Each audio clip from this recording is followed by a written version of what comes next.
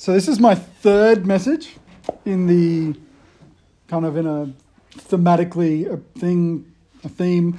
So we started on where were we? On Mount Carmel with Elijah, and he did that huge cool thing against the prophets of Baal, and you know the fire came down and took away the offering and the altar and everything, and that was super exciting for him. And then he ran off into the wilderness because Jezebel said, "You suck, and I'm going to have you killed." So he didn't like that idea. So he ran off into the wilderness and he sat down and he was really disillusioned. So he went from being like at the pinnacle of his ministry, God has literally turned up with fire, everything is fantastic.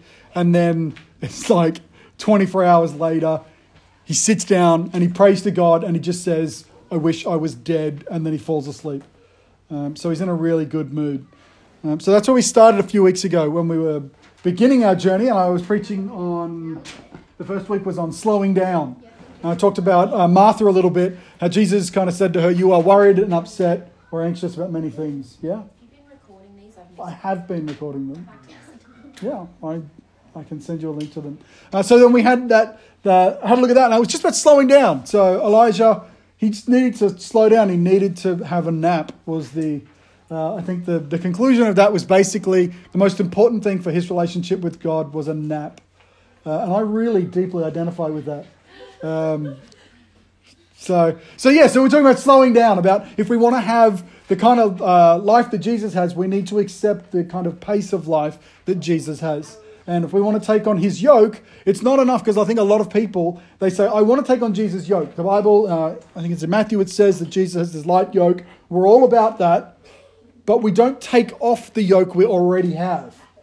So it's meant to be a light yoke when you just have that yoke, not when you have your normal worldly yoke plus Jesus' yoke on top. That's just going to make it worse.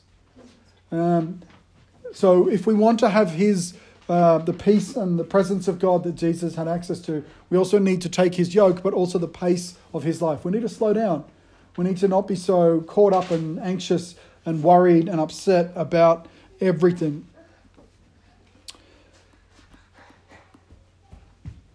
So we are with Elijah, and he then had a nap, and then he got fed. An angel turned up and said, have some food. And then he had some food, and then he had another nap. So he's got a pretty good life at this point. And then he woke up again. The angel gave him some more food and said, "You need some food because you really need to be sustained because here's a journey ahead of him." So instead of spending I think it's a week walking to Mount Horeb, which is also known as Mount Sinai. If you remember, Abraham and Isaac and Moses went up Mount Sinai. So it's a really important mountain. He's on his way to this really important mountain. It's meant to take about a week. It took him 40 days. So he went for a little stroll. So he has a nap and a snack and a nap and a snack and then a stroll. This is what he needed. He needed to rest and slow down. So that's kind of where we pick up our story. So if you recall from last year when I was talking about the portraits of God in the Old Testament, one of the things we talked about is how God meets people where they're at. And for the Israelites, that especially early in their history, Abraham was a pagan. He worshipped false gods. And then the God of Israel, Jehovah came to him and it's like, "I want to have a relationship with you and turn you into a great nation." So that was a really big deal. But he was a pagan before that. So God had to meet him where he was at. And part of the issue with pagan people is they thought that the gods hung out on mountains. The idea that God would hang out somewhere else was weird. That's why they had to build a special house for God. So they built a box that God's presence could live in. Because the gods needed somewhere to live, right? So they lived on the mountain, and then they're like, "Well, we want to take him with us." So they put him in a box. It's a little weird. And then they made a tent for him. They called it the tent of meeting. And they put their special God box inside the tent. And then eventually later on, they built a temple. And in the temple, there was a Holy of Holies. It was like a special place where God was allowed to be. And that was just because it reflected their pagan idea of God. It reflected that. So when Elijah wants to talk to God, he's like, "Well, I got to go to the place that God talks, to Mount Sinai, to Mount Horeb. That's where God does the talking." So Elijah does his little stroll. 40 days later, he turns up and he's at the mountain. He's in a cave on the side of the mountain. And that's where we kind of finished our story last week when I was speaking. So that's where we're going to pick up today. So we're in 1 Kings 19 now, and it says, "And the word of the Lord came to him. So finally, he's run away. He's complained and said, I'd rather be dead than keep doing this. Everything is the worst. Then he's had his nap and his food and his nap and his food. And then he went for a walk and then he's in a cave. And then finally he's at the mountain and God turned, and the word of the Lord came to him and said, what are you doing here, Elijah? It's like, seriously, after all of this, you're going to ask me a question? Like, I have some things that I am concerned about here, God. But no, God asks him a question. And so he replies, I have been very zealous for the Lord God Almighty. The Israelites have rejected your covenant. All the promises that they made to you, they've broken all the rules, they've done everything wrong. They've torn down your altars. They've put your prophets to death with the sword, and I am the only one left, and now they're trying to kill me too. So even after a nap and some food and a nap and some food and a bit of a walk, let's be honest, Elijah is still a bit cranky. He's not very happy about this.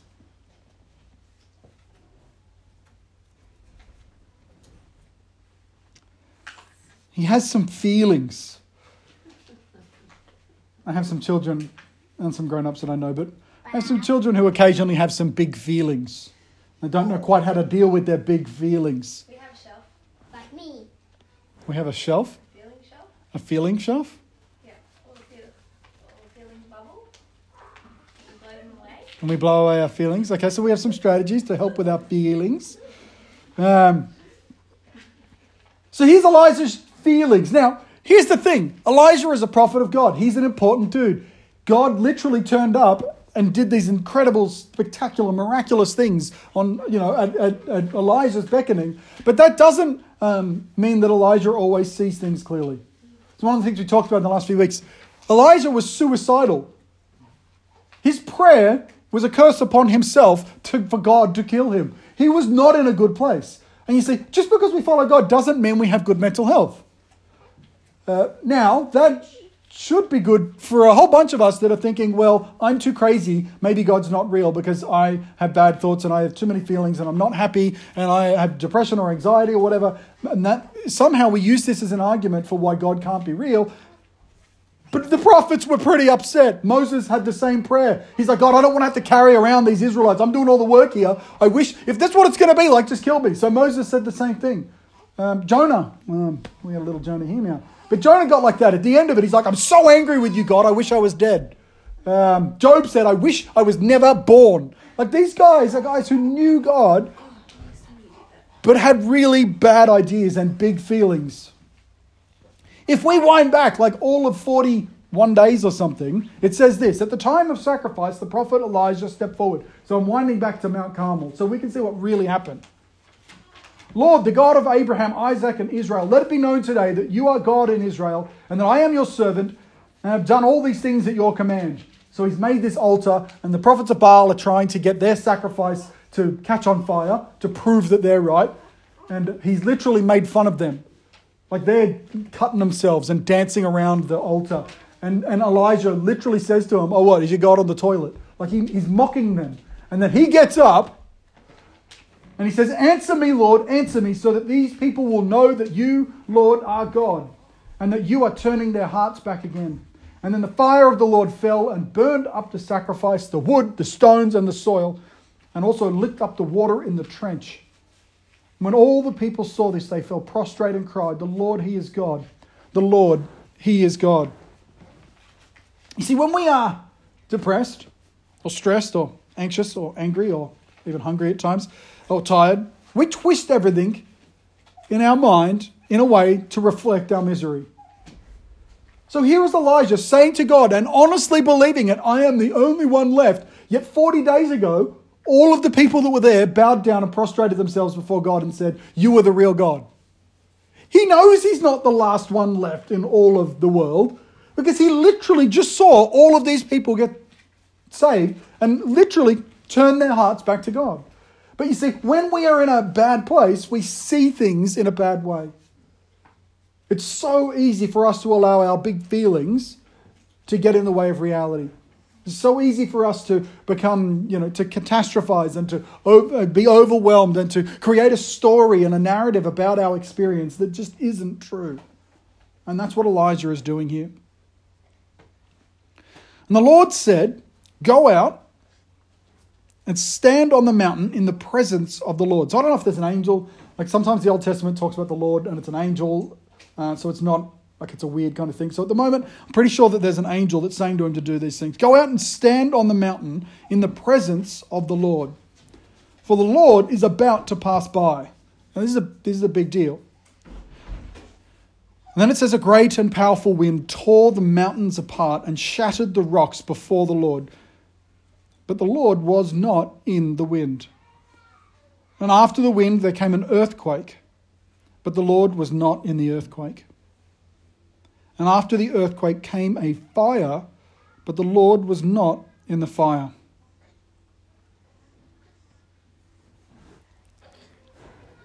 Like we read this, and if you've been a Christian for any length of time, you've read this a bunch of times or been told about this event, and you're like, whatever. This is fully crazy though. Can you imagine being on the side of this mountain, finally wanting to hear from God? You've had your big whinge, and God's like, that's it, go to your room. No, he's like, go and stand out here. I'm about to pass by. And then the wind howls like crazy, and so much so it rips the mountains apart in front of you. Now, I don't know if he's having a vision or if this is really happening. Either way, I'd be terrified. Like, this is an incredible thing that's happening here. It shatters the rocks, and then it's like, but God's not in the wind. And you're like, well, he's not in the wind. Like, and then the ground starts to shake. You're like, oh, I am in so much trouble. The ground's shaking, but he's not in the earthquake. And then fire starts falling from heaven. Like fully apocalyptic, crazy, end of the world. Like, and he's a guy that's seen this happen before, and now fire, like, there's the wind and the earthquake and the fire, and it's terrifying. And then it says, but the Lord was not in any of that.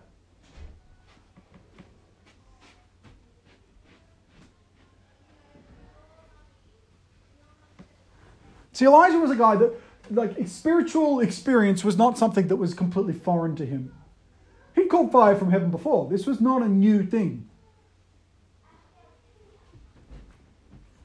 And I think that we get conditioned, especially if you've grown up in a church, especially if you've had more of a charismatic Pentecostal experience, to think that God is in the wind.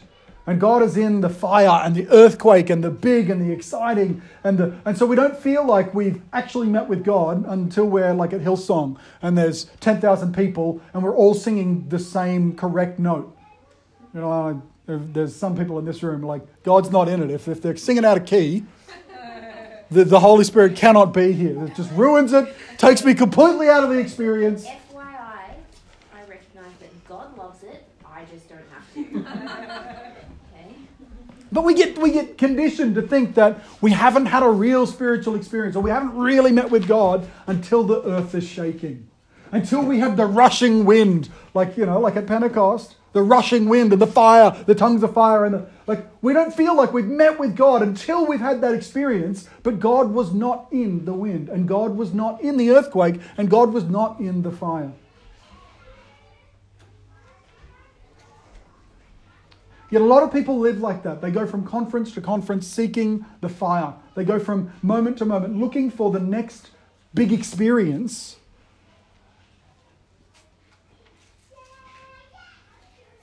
But they don't hear what Elijah is about to hear.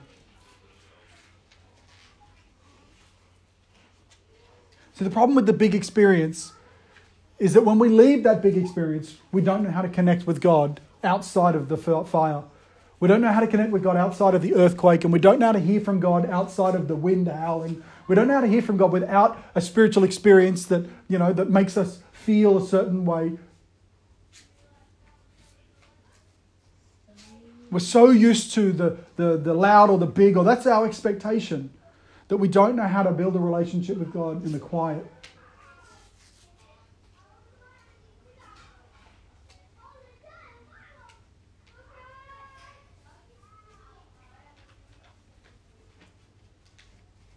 Here's the thing though, signs and wonders, whilst very thrilling, are not a relationship.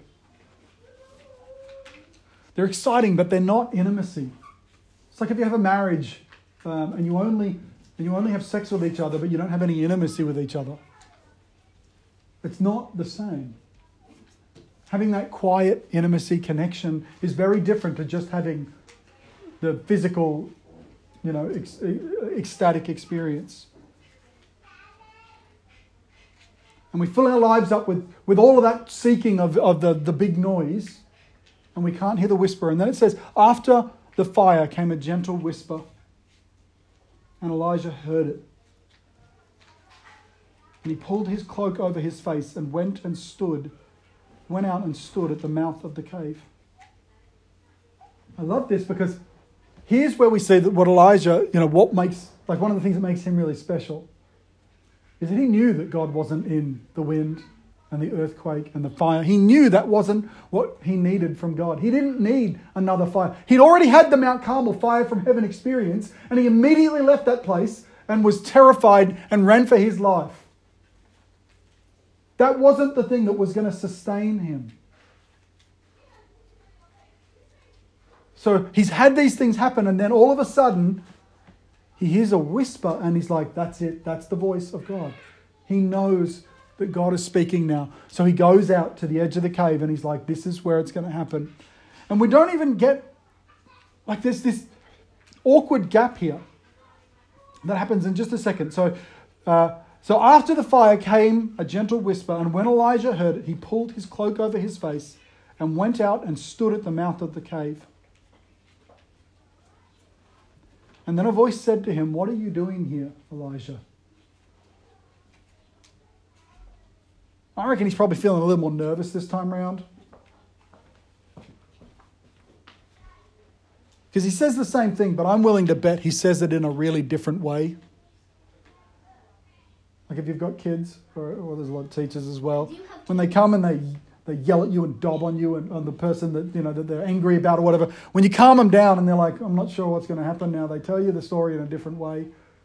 Well, Elijah has just finished complaining, and now there's this huge experience, and then it's quiet. And God says, again, what are you doing here?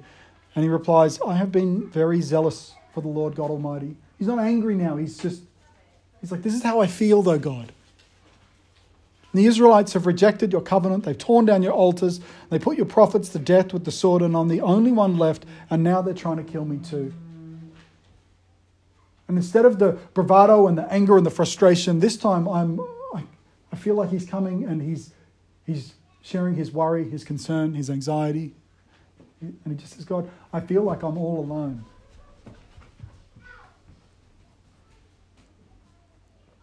You see, Elijah was a normal human being. In the book of James, it says Elijah was a human being even as we are.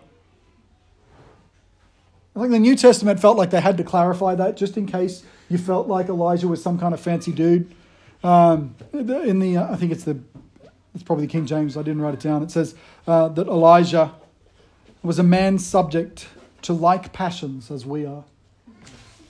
He had the same feelings, the same griefs, the same jealousies, anxieties, and fears, and he was just a dude, just like you and us. And here's the crazy thing. So in that verse 14 and 15, he says, I'm just not coping. That's in verse 14. He says, I'm not coping, I'm the only one left. And then in verse 15, the Lord says to him, go back. Go back and do this, go back and do this, go back and do this. Something happens in between verse 14 and verse 15 that is not recorded in any detail in the scripture here, but something happens where God meets with him, where the whisper comes to him, where God soothes him, where God takes his anxieties and his fears and his griefs and his terror and his sense of isolation and his sense of persecution and aloneness, and God does something in that place, in that quiet, lonely place, in the eremus that we've been talking about. In the solitary place, something happens. In between verse 14 and 15, Elijah goes from, I'm not coping, to God telling him to go back and get on with the work. And he goes on and he gets on with the work. Something happens in that place. He has feelings and he puts them out there, and he doesn't pretend to be feeling good. He doesn't fake it before God. He just says, this is where I am at. And then something happens and God sends him back into the world ready to go again. He's had his nap and he's had his snack and he's had his nap and his snack, and he's gone for a long walk and he's leaned into God and he's arrived at the place where God speaks, And then there's been the wind and the mountains tearing apart, and there's been the earthquake and the fire from heaven, and then finally there is the Eremos, the quiet place, the solitary place. And the whisper of God comes to him, and he shares his big feelings. And God meets him where he is at. And God gives him what he needs, and he sends him back on his way.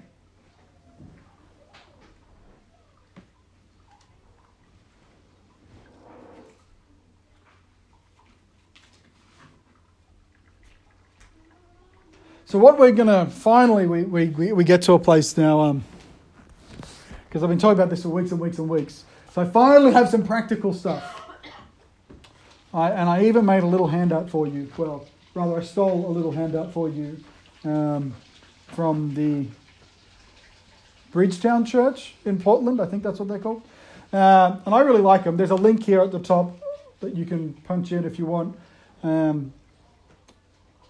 And you can go and see where I've been stealing all of my ideas. And this is the first week of their kind of practice of seeking the Eremos, or the solitary place. And it's just a set of instructions, and it's not complicated. I'll go through it quickly from the top. It just says at the start, identify a time and a place that works well for you. See, shockingly, if you want to connect with God, it should be intentional, not accidental. Jesus made a point of seeking out the solitary place. He went the lonely place. He went to the mountain, or he went and set himself into a back room somewhere, or he found the time and the place where he could meet with God. A lot of the time people say, I don't know how to pray. And I'm like, well, have you even made a time and a place to try? And they're like, well, no, I don't know how to do it. I'm like, well, 9/10 of getting this right is turning up. So my notes here, they say, for most people, finding a time in the morning works best because you're rested. Have a snack and a rest. You're rested, you're fresh, the day is young. Maybe it's when your kids are napping, or in a lunch break, or even after work, or before you go to bed. Whenever it is, find a time where you can get some space. And then find a place that's free of distractions. So last week we talked about finding the external silence. If we want to find internal silence, the first place to start is finding external silence. So, you don't go somewhere that's super noisy and super distracting. Don't be like, I'll just turn the TV on, it'll help me to calm down. No, it might help you to calm down, but it's definitely not going to help you to focus. So find a place that is going to be quiet for you. And then it says, set a modest goal. And so we have three options here. We have the beginner option, the intermediate option, or the advanced option. And I'll be honest with you, the beginner option still seems pretty rigorous if you haven't done this before. It says, recommend starting with 10 minutes, 3 to 5 days a week. And if you've never done this before, good luck with that. Later on in the notes, I don't know if there was space. I think I cut it out of the notes. No, it's even there. It says in the beginning, doing 1 or 2 minutes of this is a huge win. 10 minutes is a home run. So at least it's honest here.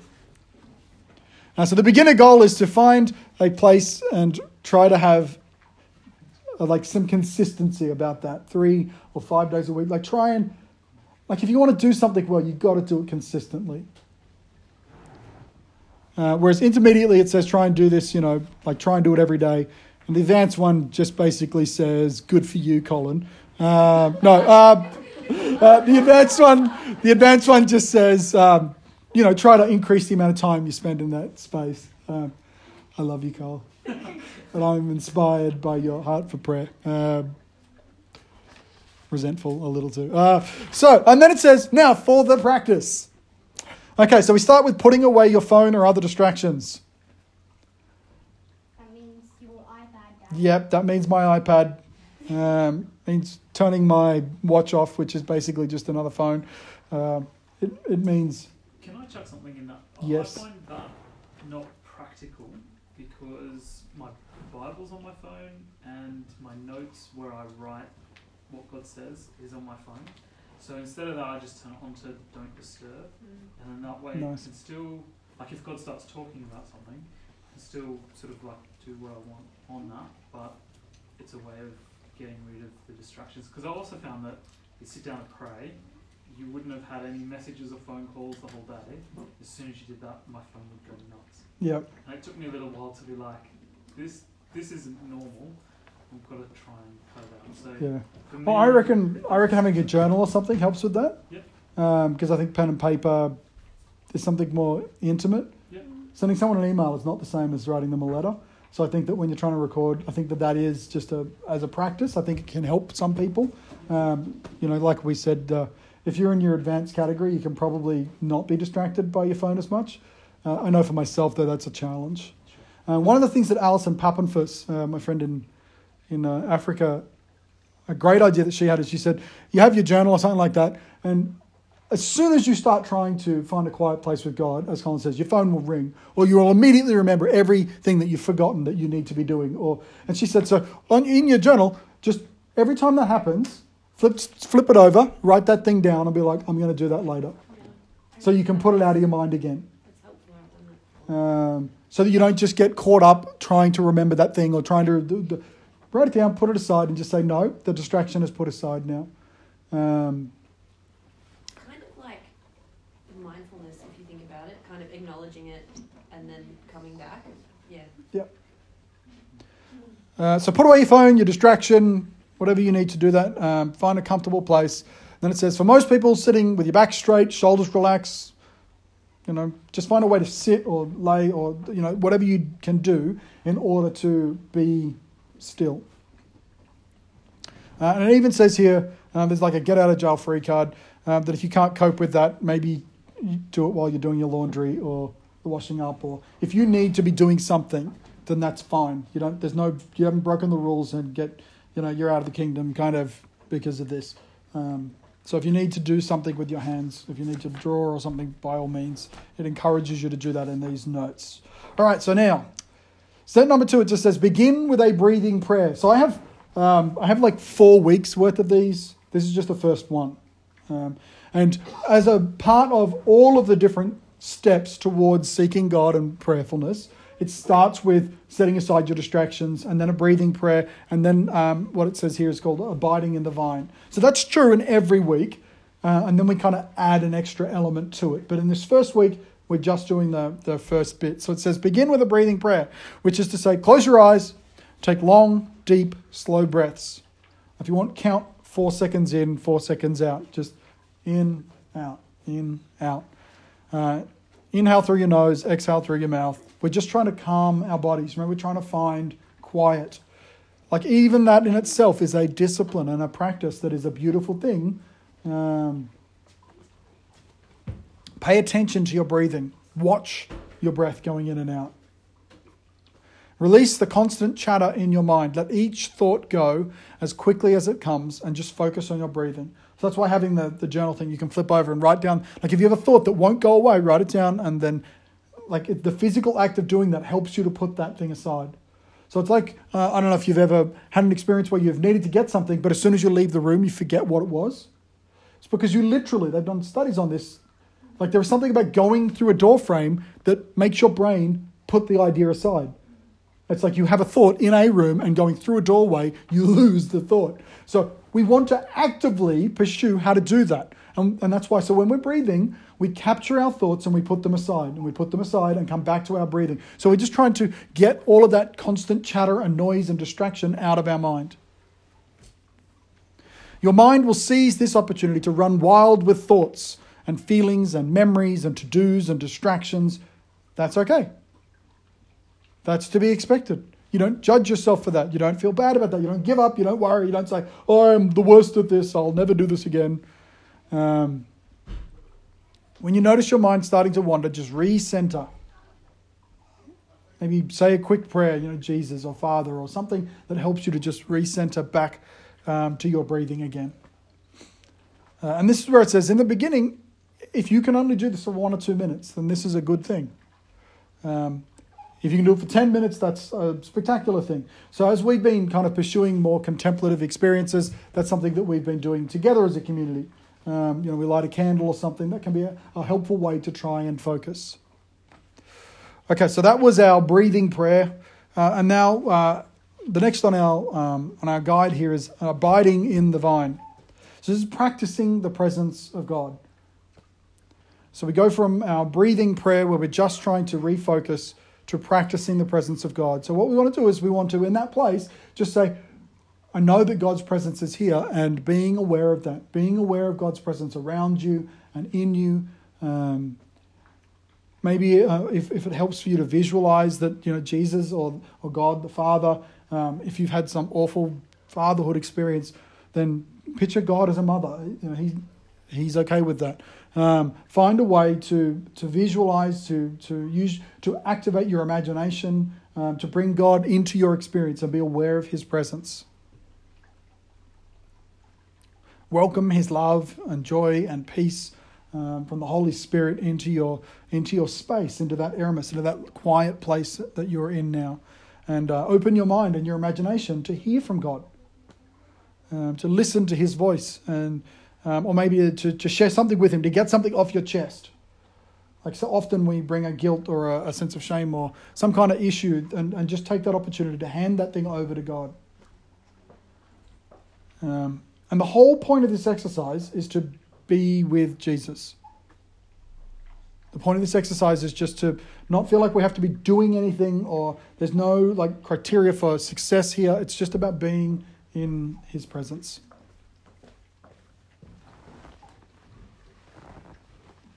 And then we just, to wrap that up, it is to bring some gratitude, to be thankful.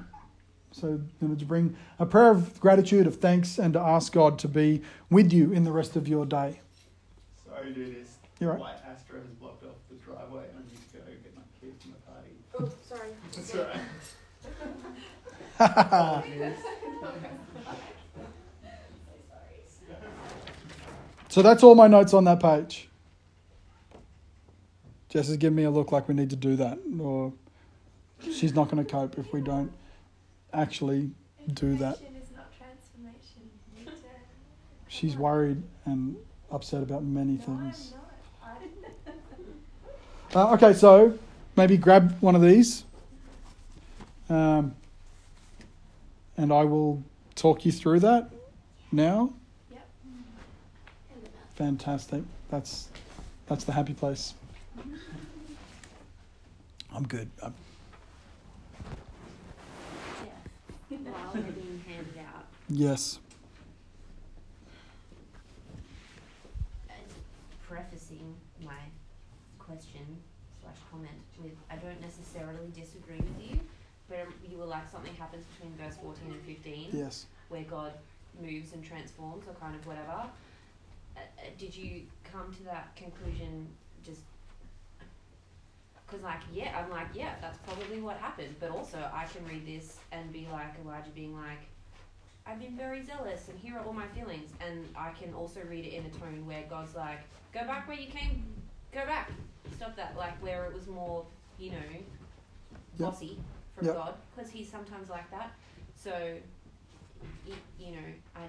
I am inclined to think that if God was just cheesed off with Elijah, that he wouldn't have gone through the whole 40-day walk and the feeding him and letting him rest and being still and quiet. He was helping Elijah to get to the place that he needed to be so that something could happen. It still helps us even when we're being stupid. Yeah. But I am convinced that something happened in that moment where Elijah heard the whisper of God that met him where he was at and allowed him to then go back to the ministry that he had. He was a man of the same passions as us, and he was afraid and anxious and wound up, and God forced him to have a sabbatical so that he could get some rest, and then did a work inside of him. So as we continue this, because I'm not finished with just one exercise, we're only going to do one today, but there's some other exercises about, if you... I think we talked about this in the last few times that I preached as well. If you come to that place and you try and find that quiet place, but all you end up with is guilt or shame or condemnation or fear or anger, or you have mad issues, this breathing exercise, you might find your center but it's not going to work. So we're going to add to this as we, over the coming weeks, ways to work through our grief or our fear or our anxiety, or take the things that we're carrying around. How do we hand those things over to God? How do we get healing? How do we move to forgiveness? How do we that's where we're headed in the next few weeks. So that's the plan. Cool. So there's definitely this transformation in God's presence. Yeah. Yeah. As well as changing our circumstance, He changes our hearts. Yeah. I think that's what's super important here, because Elijah's perspective of his circumstance wasn't even true, and God didn't change his circumstance. He still had to go and deal with the whole Jezebel situation, but he did change something inside of Elijah's heart there. So I agree with that completely. The only place I think that true transformation happens is in the presence of God. Yeah. Let's do this thing. All right. Let's not avoid the practice. So I'm going to